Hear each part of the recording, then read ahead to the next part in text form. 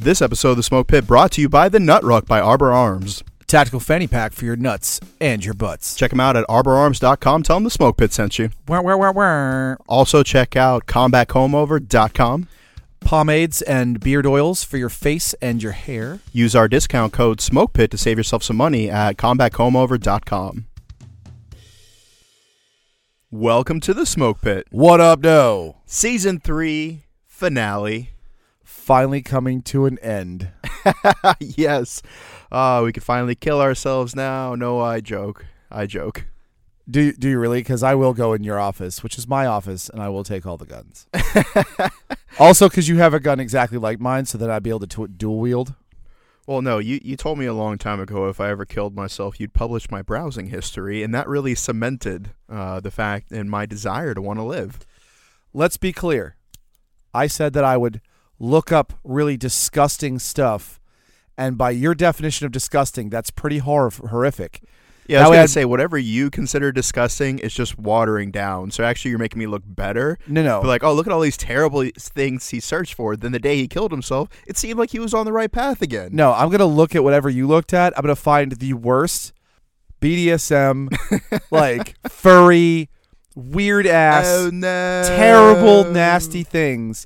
And I'm going to look all that stuff up. I'm not even going to go in incognito mode. Oh, right? You villain. I'm going to Google that shit like grandma looking up whatever bukkake means for the first time because she saw it. AskJeeves.com. Yeah, I'm going to go to fucking Lycos. I'm going to go to sellyourinformationtoeveryone.com. I'm going to go to china.gov and be like, here, don't worry about stealing it from OPM. You can just have this one. Brother man, that is a terrible thing. That is a hell of a thing for you to say to me, Johnny Rico. Hey, all you have to do is stay alive, and you're good to go. Whoa, no. All I have to do is not kill myself, all right? If I die in a freak accident. Well, that's the thing. Like, as long as it wasn't intentional, or as long as the accident wasn't a freak accident because you put yourself in a situation that would guarantee your own death. Like, if you're trying to do a death-defying stunt, the key to that is death-defying. Yes. If you fail at it, right, task failed successfully, Yeah. then I won't count that. But Okay, if you're like, well, I'm not going to put a bullet in my mouth, but I am going to step into this traffic, try to play, Hispanic Frogger. So, point being is don't kill yourself. Wah, wah, wah. Wah, wah, wah, wah. Don't do it. Suicide's bad, okay? It is, and if you weren't convinced by that, there was somebody, Ralph Waldo Emerson. Has he been canceled yet? Can we still quote him? Ralph Waldo Emerson? Yeah. Isn't he dead? I think he is. But hasn't he been dead for a while? Yeah, but you know how it is. Like, you can't retroactively cancel somebody. Yeah, they've done that to a lot of people. But point being, so his overall views may not reflect the views of the show. But however, he said to know even one life has breathed easier because you have lived. This is to have succeeded. Do you know what George Bernard Shaw said? Where's my whiskey? He said, if you quit smoking, drinking, and having women in your life, you don't live longer. He just feels like you do. And Canadian and I believe Lebanese activist Nejwa Zabian also said, these mountains that you are carrying, you were only supposed to have climbed. So that's all right. Give yourself a break.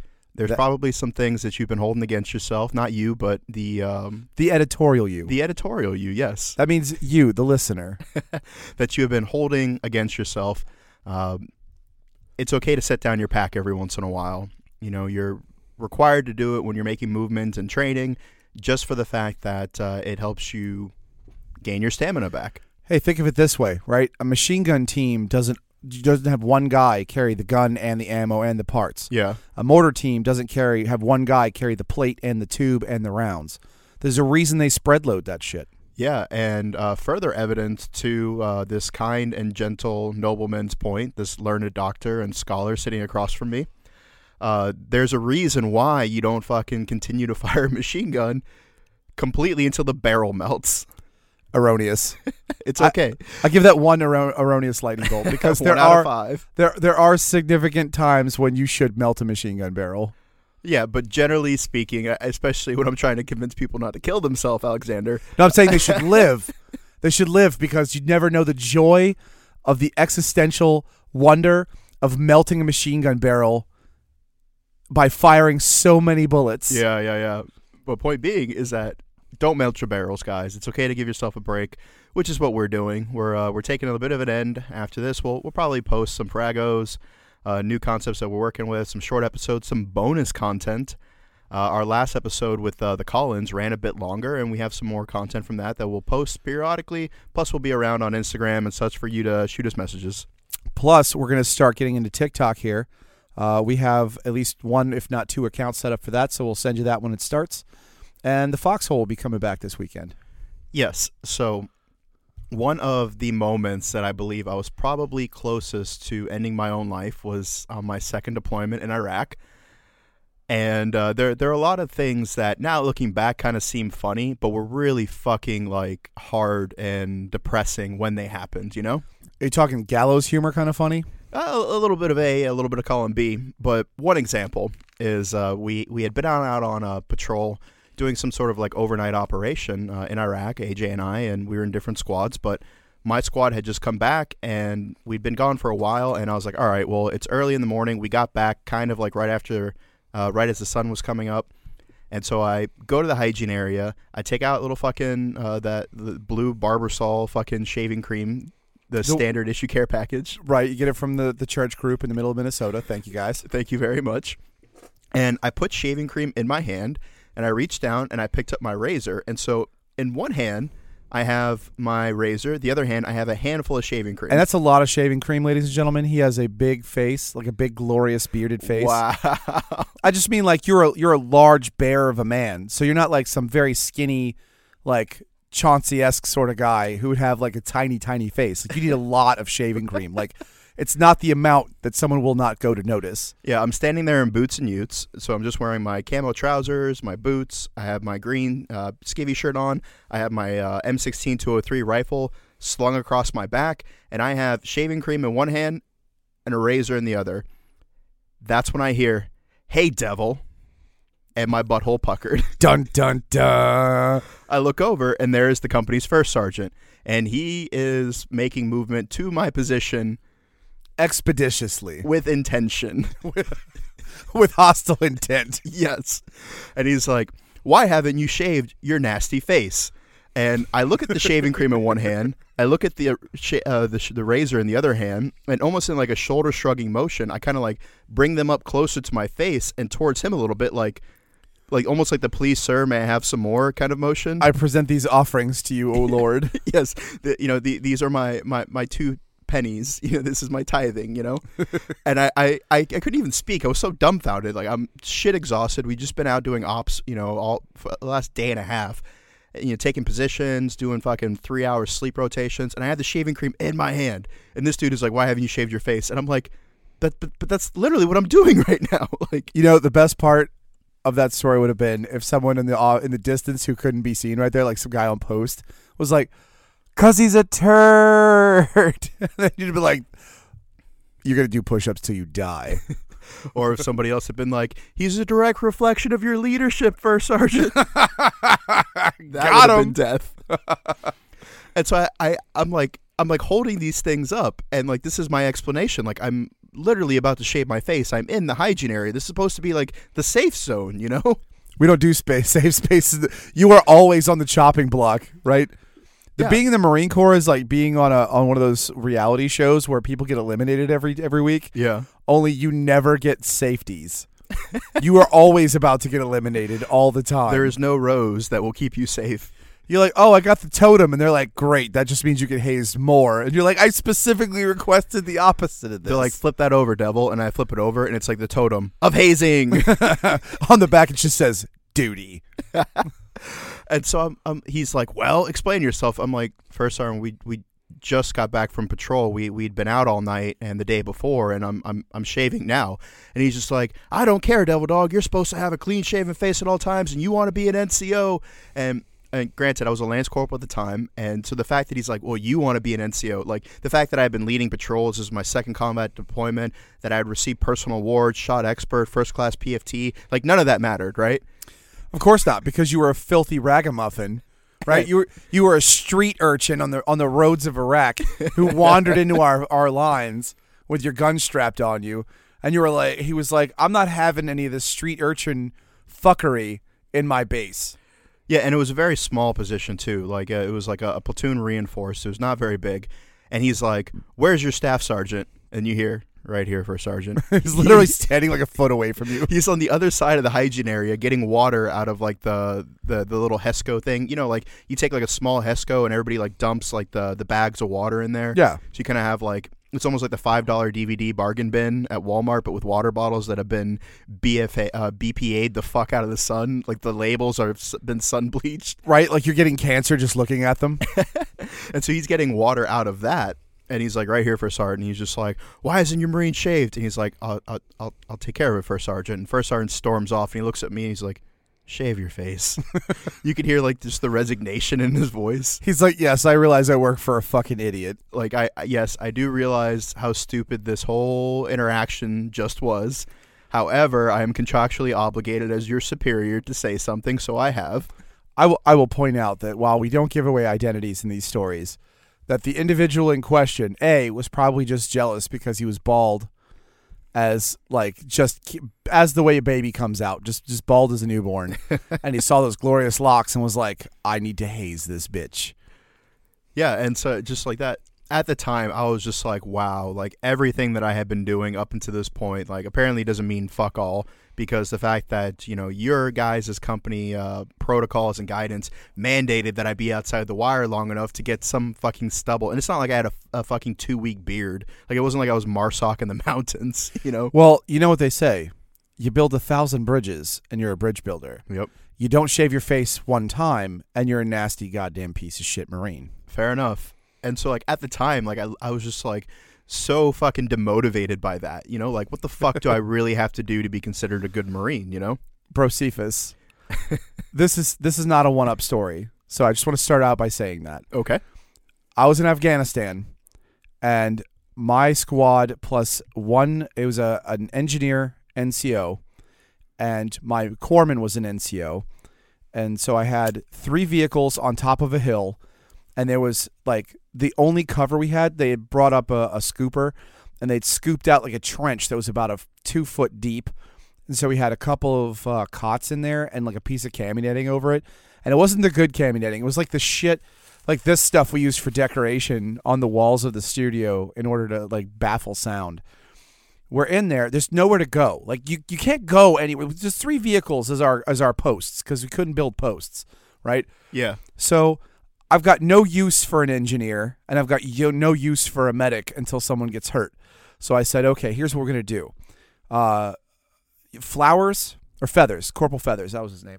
I said, Corporal Feathers, you're going to prepare the morning and evening UGREs.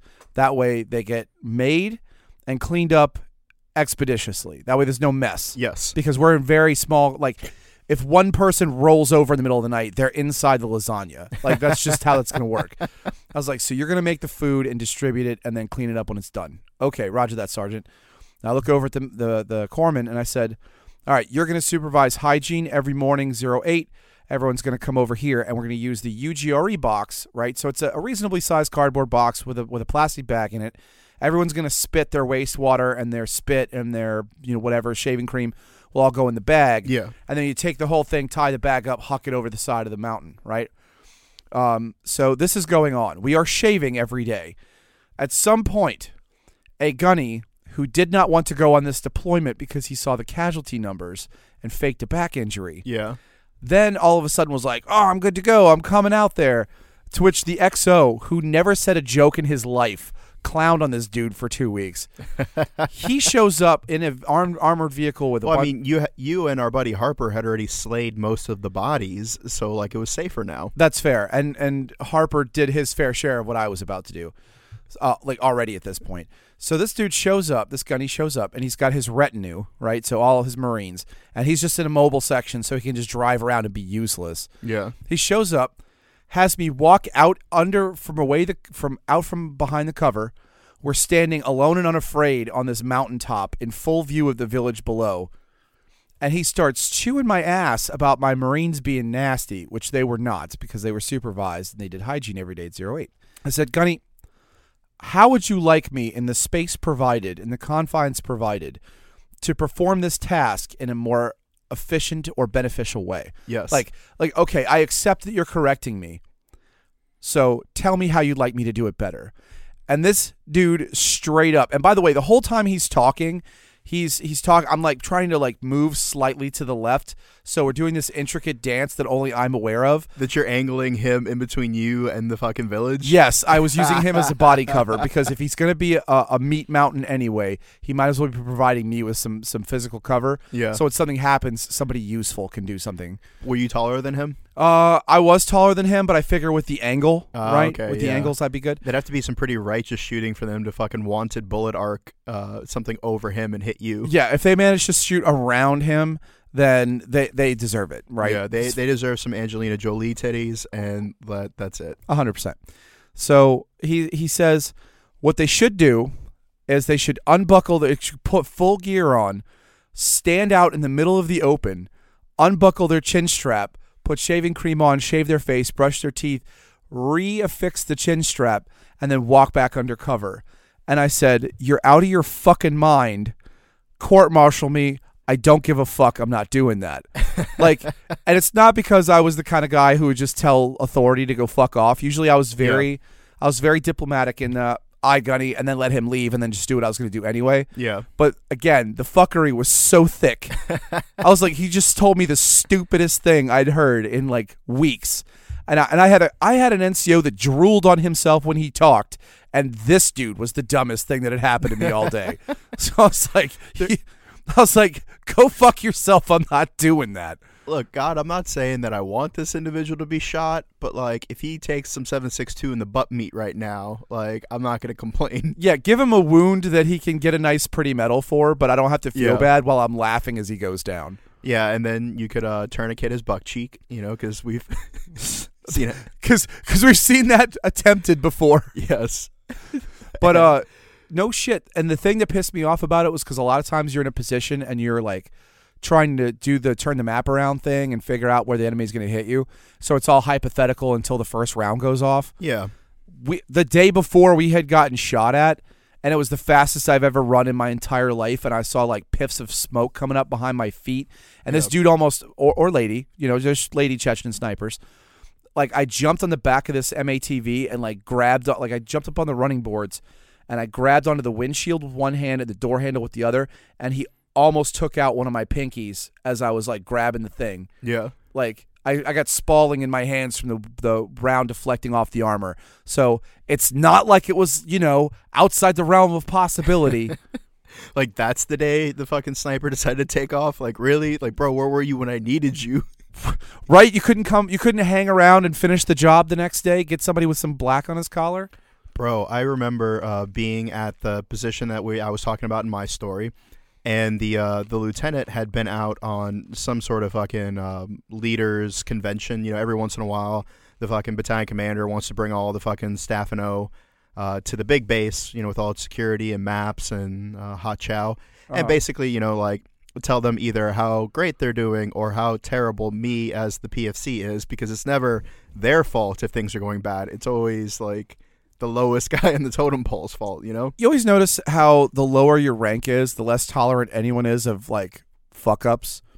Like the smallest little fuck up rolls downhill, man. The smallest little fuck up at a PFC gets his absolute shit pushed in. But, first sergeant has a second family in Iowa and is doing all kinds of that shit and gets court-martialed for usury, and they're like, just transfer him to a new command. He'll be fine. Yeah, he'll be fine. He just needs another opportunity to get his mind right. So there I was the corporal of the guard, and our position had taken some contact, and it was harassing fire. Nobody got hurt. Some of the rounds were hitting the cami netting around the post, and yeah, it wasn't anything new in the zoo. Like nothing we had experienced that much before. However, for whatever reason, the lieutenant had never happened to be around whenever any of us had gotten into some shit. I mean, that changed later on in the deployment, but like as this, brand new second lieutenant who's trying to get his dick wet in some fucking, sweet, delicious combat adrenaline, he wasn't there, and the post took contact. Maybe 10 minutes later, his convoy comes rolling up, and he gets out, and I walk over there. I'm like, hey, sir, did you get the word? And he's like, what word? And I was like, okay, so this is on me. All right, so I got to be the one to okay. Whew. Like so, Peter Griffin in the church where he's like, they're getting married and the guy goes, speak now or forever hold your peace. And he goes, really? I'm going to have to be the one that says it? Exactly. And I was like, okay, sir, well, we called it in, but just so you're aware, like maybe 10 minutes ago we took some contact. And his eyes got the size of silver dollars. And he was like, what? And I was like, yeah, we were taking some harassing fire, and he's gone. He bolts to the fucking ladder, the stairwell that led up to the top of the compound that we had borrowed from a local Iraqi. Very generous compensation, if I might add. And he goes onto the post, and he is grilling the fucking dude that is up there. And the funny thing is that the guy that was up there was one of the most trigger-happy Marines that I had ever met in my entire life. This is the guy that carried the 100-round Beta C-Mag in his fucking M16. that dude would shoot at literally anything. Like yeah. The only thing he didn't shoot at is rats, and that's because he felt a special kinship with them. And on our first deployment, yeah, he had that fucking Beta C-Mag, and like we took contact, and I don't even think that they returned fire.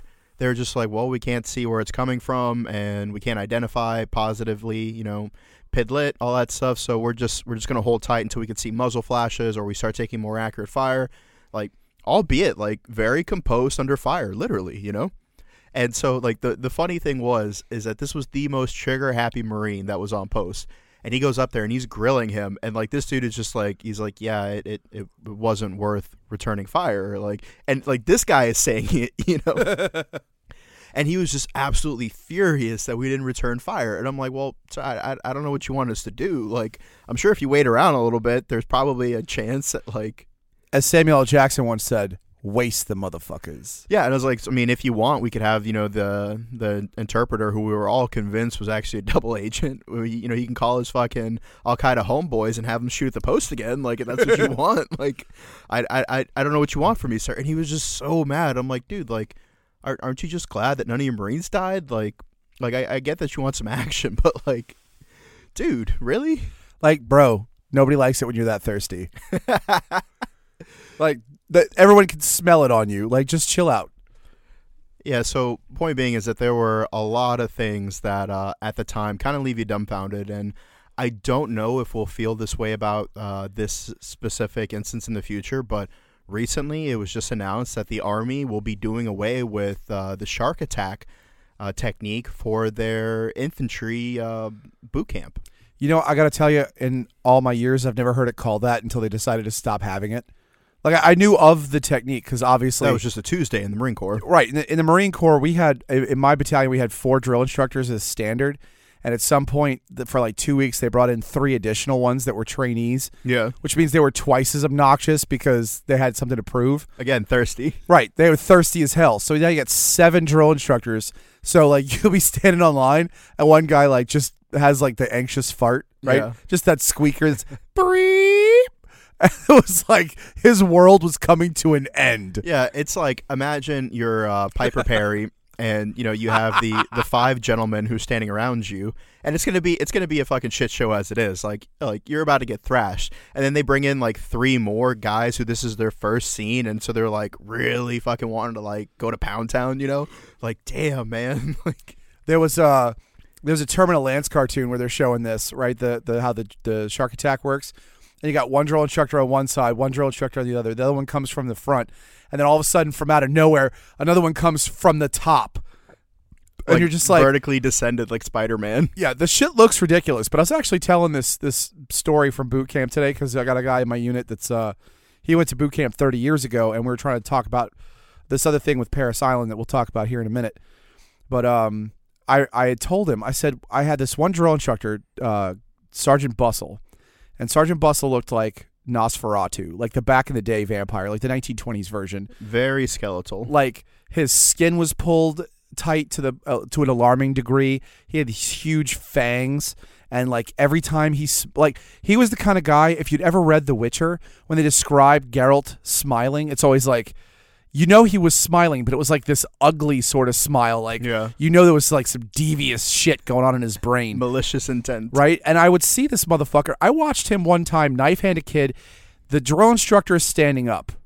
The kid is sitting down on his butt in the. Yeah, you told us in the Laura story. That's right, in the Laura story. That's exactly what we're talking about. He knife-handed this kid from underneath, but he was standing up, and somehow it was still threatening, despite how comical the fucking stance had to be. Yeah, because Bustle was not a short man, so it's like there's a lot of creativity that goes into that. Oh, for sure. And so our good friend Rich High from Angry Cops, he's been on the show before, and you probably know him from his YouTube and social media videos that get hundreds of thousands of views. But he had a 9-minute rant about this where I don't think he took a breath the entire time. But that's kind of par for the course for him, isn't it? Yeah, he's very good at what he does. And so I'm going to play a little bit of a clip of what he said. Hopefully this comes through. My bus, get in formation, shark attack, listen up, prick those ears and pay attention. I ask you this, would you have been as tough and rangerific, airborne expert infantry qualified if you didn't have some NCOs or drill sergeants that got in your grill and jacked you up when you were wrong? I bet you wouldn't be, but you know what? There's softies like you that say, I made it through and it was rough and it made me awesome, but maybe if I give everybody a chance at a participation trophy, they can be as great as me. Not everybody is made for the military. Wow. He really hit the nail on the head with that. I mean, he's not wrong. Like, if first of all, we've all got that civilian friend that was like, I would have joined the military, but the first time a drill instructor talked to me like that, I would have hit him. But like, first of all, bitch, you have a complete disabuse yourself of the notion that you have any idea what the fuck you're talking about. And what's really weird is that, like, I've never seen a drill instructor lose a fist fight, though. Like, there were a few instances where, like, the DI went fisticuffs with a mouthy recruit or something. But I don't know if it's like old man strength or like if they get fucking steroids or if whatever the case is. But like, I have never seen a drill instructor in boot camp. I never saw one lose a fight. I never saw a fat drill instructor. I never saw a drill instructor that wasn't like just like blam, right? I had the senior drill instructor. I don't know if I told this story on the show before. I had a senior drill instructor one time for the platoon below us, and he was like 6'5" and probably about 5% body fat. Like, yeah, it was weird. It was like you either had the biggest motherfucker or the meanest motherfucker, and the meanest motherfucker were usually the smaller ones. Yeah, but this dude was 6'5". He was 5% body fat. He was like 250 pounds of fatless black steel. Like, this dude, his very presence was an affront, right? So when you're in boot camp and any drill instructor comes on deck, you're supposed to immediately call the platoon to attention and then identify that the drill instructor is there, right? It's a sign of respect. Yeah. So I saw this dude coming out of the corner of my eye, and the amount of step it took to go to the position of attention took him out of my eye line because I stopped behind a wall. Yeah. So I did not see the black leather belt denoting his rank as a senior drill instructor. Yeah, which is you're going to see it's a bad idea. So I said, drill instructor on deck. He comes around the corner and he takes his black belt off and he puts it in a loop like a dad about to beat the crap out of his kid. And he starts just gently whapping me with the fucking loop of the belt in the forehead. And he goes, "Hey, motherfucker, what color is this belt?" And I was like, "Black, sir." He goes, "What color's my beautiful ass?" I was like, "Assumedly black, sir," which he did not take the assumedly well. But he's sitting there whacking me with this thing, right? And I was like, and he goes, you were Piper Perry in this instance. Yes, I was Piper Perry in that instance because I am very white. And so he's whapping the crap out of me with this thing. And he's not hitting me hard, but it's like the repetitive nature of it starts to hurt. And so like the lesson is learned. He tells me to go fuck myself. I say, "Aye, sir," and I go off to fuck myself.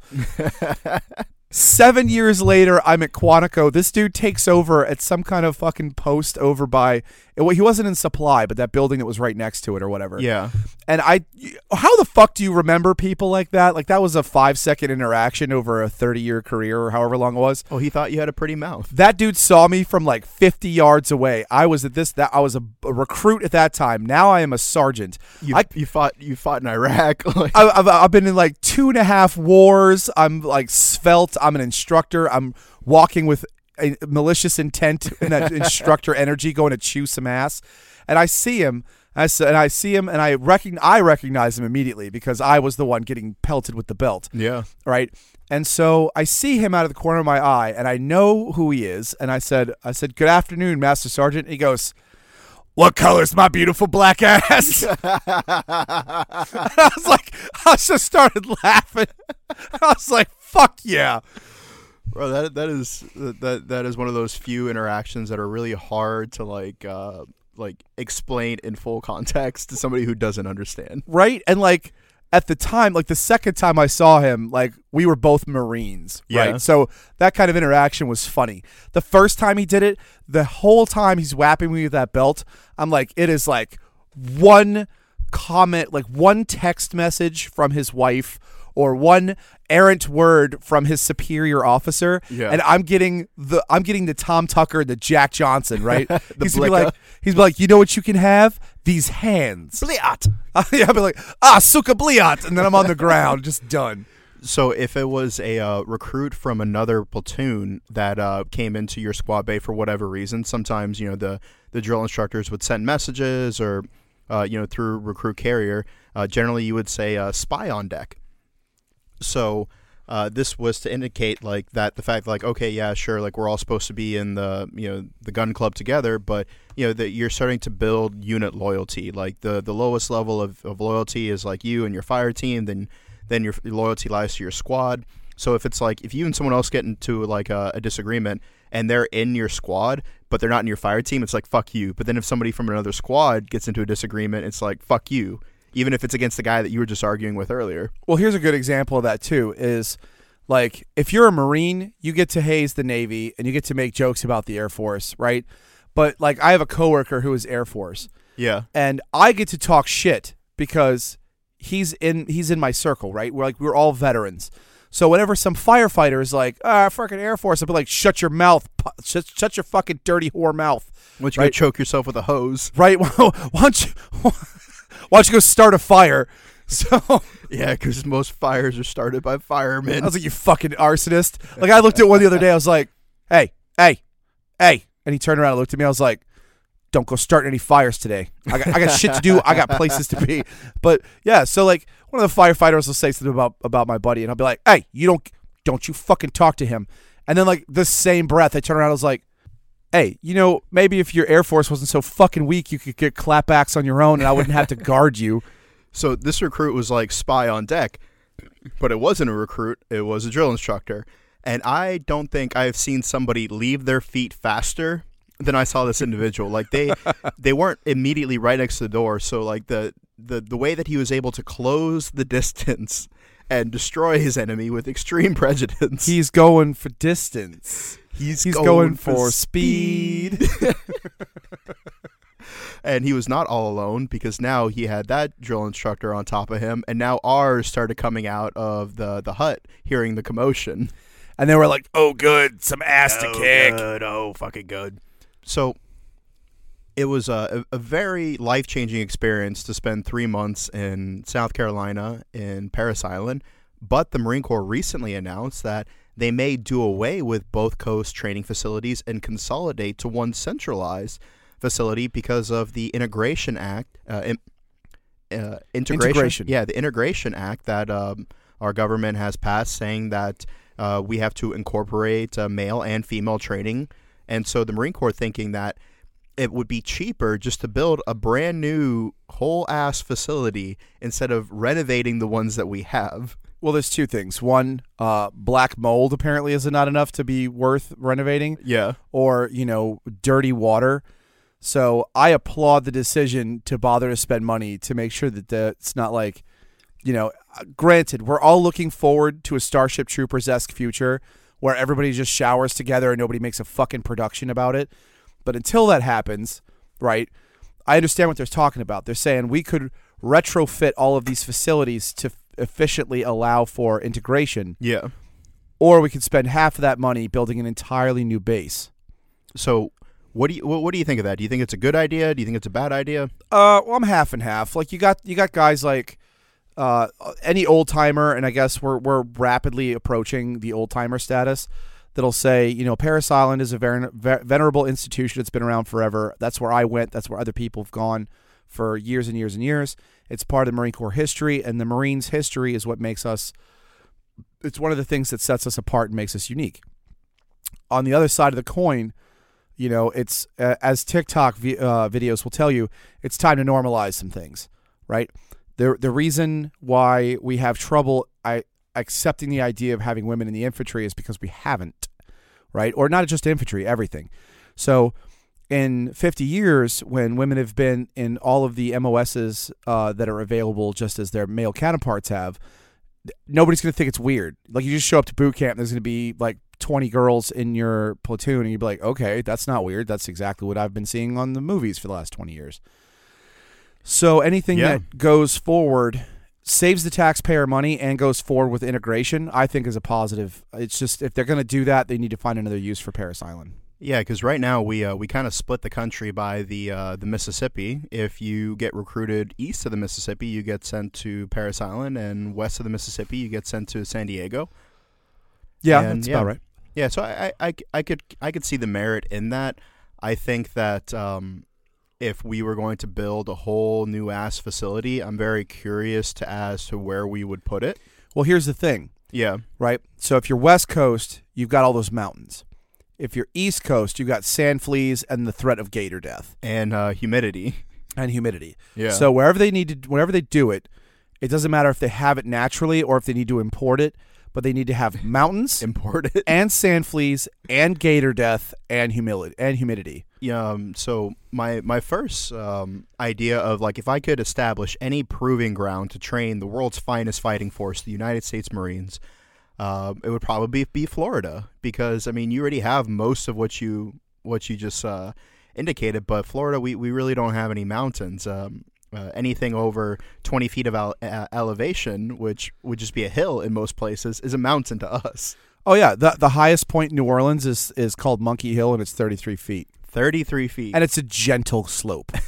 Like you'd be like, wow, this is a very curvaceous slope. The problem with Florida is hurricanes, right? Well, yeah. Because even in South Carolina, when we went to Parris Island, there was a couple times where we almost got evac'd because of hurricanes. Yeah. So you need some place where you're not going to get a lot of hurricanes. Yeah, and last year they moved people from Fort Jackson and Parris Island because of how bad the hurricanes were about this time. Or flip side of the coin, yeah, we want it in Florida because we want more hurricanes. Yeah, I could see that. Because instead of evacuating, I remember somebody once saying, if it ain't raining, we ain't training. So get your ass in the hurricane and let's do this. So when my father immigrated from Canada as a young man, his family moved to Detroit, which is a very interesting choice, going from the almost fantasy novel-esque country that is Canada to the fear-blasted hellscape that is RoboCop 2. Yeah, so like I guess I could see kind of the merit. Like, you take all of these like these corn-fed kids from Nebraska or whatever, and you just drop them off in the worst neighborhood in Detroit, and then you just send the 7-ton down there 3 months later, and whoever made it, it's like, all right, cool, you're a Marine. Like, here's your title. I heard a story. They're going to get weapons training. So I heard a story today, and I want to kind of put this out there, and I don't know if this fits with the theme, but because you mentioned just leaving people out there. So I don't know a lot about Army Cav Scouts, and one of the Marines in my group made a joke, and I love it. And he says, do you know why Cav Scouts wear spurs? It's so that they don't squat too far down when they pee. Wow. Which cracked me the fuck up. Wow. He really came for them, didn't he? But in response to this joke, I said, in all fairness, every time my buddy says he was a Cav Scout, I have a picture of him in his spurs and his Stetson, and he's on top of a horse. But it's like those photos you see of Putin on the bear with like no shirt, and they oil him up so there's all glistening, because I figure that's how the Army is. See, I get to talk smack because they're my brothers and sisters. So he told me the only time he ever got to actually use a horse was to get the spurs, because that's like a ceremonial thing they do. They have to walk a horse for 10 miles. They don't even get to ride the horse. Wow. The horse outranks them because every animal in the military outranks its handler, right? Yep. So you have this fucking giant shit beast that's just looking at you like, fuck you, man. We had to walk him completely around the base, 10 miles. And apparently there was an instructor that was on a horse, and every time one of the horses would take a shit, he'd be like, hey, private, that horse just told you exactly where you rank. And I was like, damn.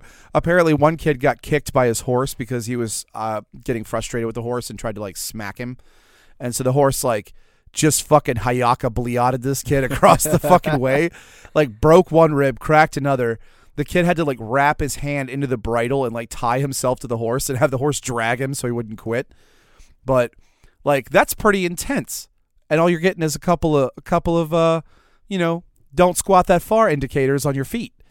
So, if you're a Cav Scout, don't at me.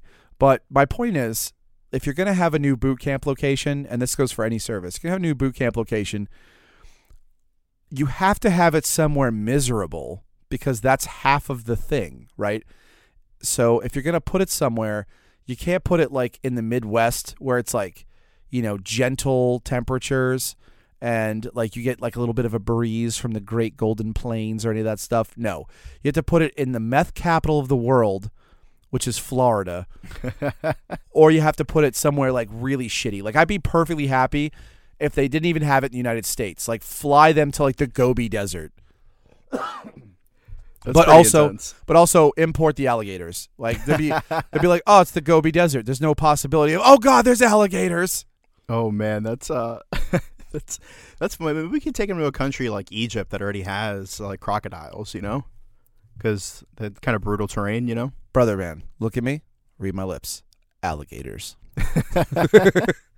So there was a story of a Cav Scout. I might have this wrong, but I think his name was Robert McGee, and he was a cavalry scout when America was trying to manifest its destiny, if you will. And this dude had been shot twice. He had been with bullets, and then he had been shot 2 to 3 times with arrows, and then scalped alive, and he survived. And it's just like, damn. And this dude survived. That's pretty hard. That I don't know, man. Like I don't think I'd make fun of him for wearing a Stetson, because like I'm looking at his picture now, and like even as like a grown ass man, like you see like the back of his head's all fucked up with like 1860 some odd sutures. In fairness, I didn't make a joke about the Stetsons. I didn't want to alienate our Texas audience. Yeah, and so like I could see him wearing one of those hats. Maybe that was one of those things where like he always felt bad about that, so he was always wearing his hat, and because that's how their seniors did it, like his boots were like... Well, yeah, he had the brim that was down here on his head. Yeah. But then the Stetson's got all that extra space inside, so he get a little bit of a breeze on his scalped area. Yeah, it's the pictures are pretty fucking gnarly. But just one thing though, I think I'd be more pissed off about getting shot with an arrow than with a bullet. Like a bullet's a tiny little thing, and it hurts like fuck. And I imagine like if you weren't wearing armor, it would hurt even more like fuck. Yeah. But like the arrow is not only, you're not just feeling the pain, you see this thing sticking the fuck out of you. Like it's just like a big fuck you sticking out of your chest. Yeah. Like a bullet's made in a factory. Somebody sat there with that arrow, and they made the shaft out of some wood. They like smoothed it out perfectly. They punched a goose to get the right feathers, right? Like, so they attacked your mortal enemy in order to procure the flight, the fins for this thing to make sure the flight was stabilized. Bro, that's like when fucking old boy killed Medusa in order to take down the Titan. Like, you have to kill something also dangerous in order to take you down. Maybe that's why they're going for old McGee. They're like, I'm gonna need his scalp in order to take down this worst predator. Like, who do they need to fling Robert McGee's scalp at in order to kill? Yeah, what kind of fucking mountain deity was like just had enough of everybody's shit and was gonna end the world? And they're like, all right, we first we have to kill a goose, and if that's your starting like that's your beginner's quest. Like, if your starting energy right out of the vault is go kill this goose for its feathers. Yeah, because we all know geese are like Hydra. Like you cut off one head and 2 more come back. Yeah, you shoot one goose in the face and 18 more geese came out of the woodwork with shotguns. So, anything else you want to cover before we sign off for the season?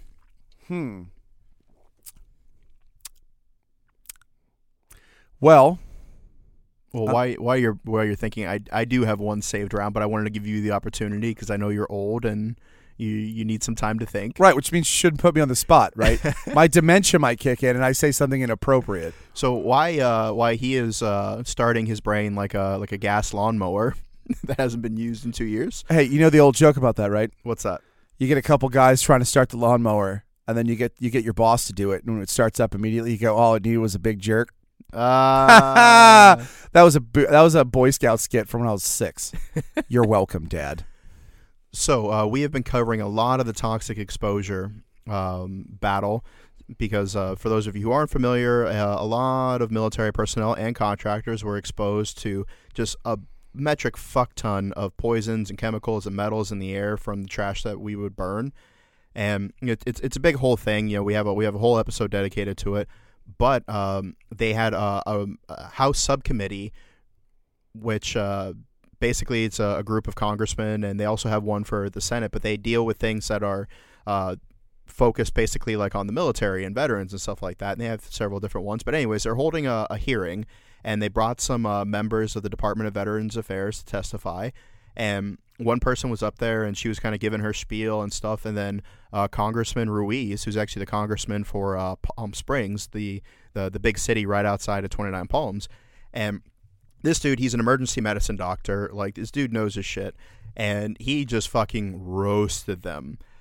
He was just like, hey, so would you burn trash in your backyard consistently around your family? And the representative from the VA was like, no, I would not. And he was like, correct. Not only like, oh, that's your opinion. Like, no, that is a fact, because not only would you not do that morally, but it's actually been illegal in America since 1979. And then he also went on to embarrass them about the fact that their website says that there is no link between chronic maladies and toxic exposure from burn pits. And then he cited like 5 different studies from like learned doctors and scholars saying that yes, indeed, there is not only a link but a decisive link, and also like the fact that you wouldn't burn trash consistently around your family and your kids. So like, how are we not acknowledging the fact that that was a bad thing for us to do to our troops? Something Jon Stewart said that stuck with me is we got to see him again. He's pretty cool. Yeah, man, you figure, and I know a lot of people say, oh, he's just a comedian, but during his tenure at The Daily Show, they did a study, and they figured out that people who watch The Daily Show, which was not a news program but a comedy organization that like used the news as topical humor, people who watch The Daily Show are statistically more informed about what was going on in the world than people who watched actual news programs. Yeah. So what do you have to say? So one of the things he said is it's not about politics. It's not about the legislation. It's about the money. Yeah. Right? It's not that they don't. It is that they don't care. It's that they don't have the money. He said, I could sit there and I can have 100 testimonials from 100 soldiers from 100 families, and they're not going to move. Not because there's not support for the military in the popular view. It's because they don't want to shave the money off of something else. And when he said it, he immediately rattled off like 5 things they could do. He's like, if we took 5% off the OCO fund, the Overseas Contingency Fund, right? 5% off the OCO fund, there, done, funded. If the F-35 program, which has turned out to be the most expensive boondoggle in American military history, or ever, it's the most expensive project ever. Bro, if Leonidas would have had a fraction of that budget, like, we might have not had that awesome Frank Miller movie. I mean, that's the thing too. But he said if we're supposed to get 2,500 planes out of some trillions of dollars, right? 2,500 planes. Yeah, we're at several $100 billion right now, and then over the life of the project, we're supposed to be at like 1.35 trillion. Right. Don't quote me. And there's the thing is there's 3 different variations, and they just released a report recently that said in the type of war we're looking at fighting next, like the next war on the horizon, they're not even going to be any fucking use because they're not designed to go long range, and we're going to need them to do that, right?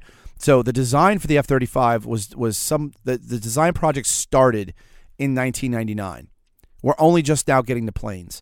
They said instead of ordering 2,500, order 2,000 of them. You still get 2,000 planes that are going to be obsolete soon, but at least now you have the 5,000 plane or the 500 planes you didn't buy.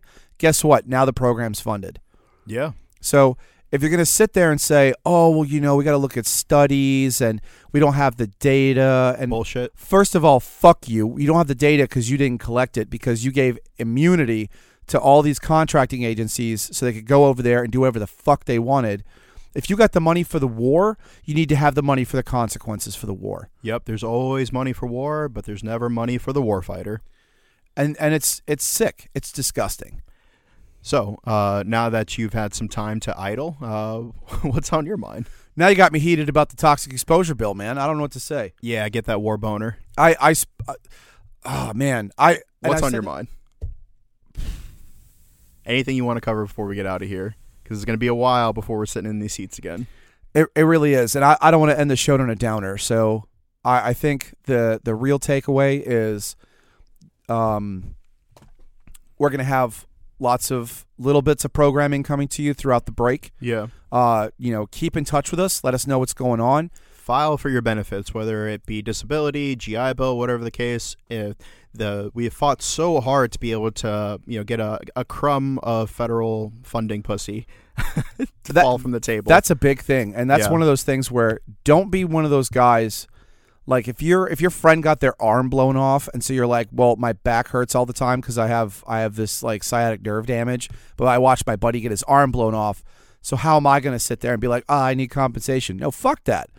Because, he got his arm blown off and he's getting taken care of, which is if he should be, right? Yeah. And if they're not taking care of him, tell me and I'll fucking handle it because I got nothing to do but just spit, piss, and vinegar, right? But if you have an injury and you need compensation, go get your fucking compensation. Yep. You gave your body to the government. You were the government's hoe. Yep. For X period of time, right? Now you need your benefits. Yep. Vets, I love talking shit about females who get out and start an OnlyFans, but then they got military veteran in their bio. Right? I'm like, you know what? Go for that hustle. It's not even a hustle. You earn that money, right? Yeah. Like, again, I'm getting pissed off. All right. So everybody take care. Reach out to each other. Educate yourself on what resources are out there. Not only so that way you can help your buddy out if they're in a low place, but then also you'll have more tools in your tool belts to keep yourself alive. Don't let stress and don't let pride overwhelm you. Whenever we do firearms instruction, I tell everybody the two things that fuck you up the most in the firing line is not enough confidence and an overabundance of confidence, right? Like if you think you're too good for school, if you're too cool for school, you're going to fuck it up because you don't follow the fundamentals. Yeah. So if you need to fucking hand off some of your shit to one of your buddies in your squad so they can carry the weight for a while so you can get your shit right and fix your pack, then do it. There's no fucking harm in that. Bye. Bye.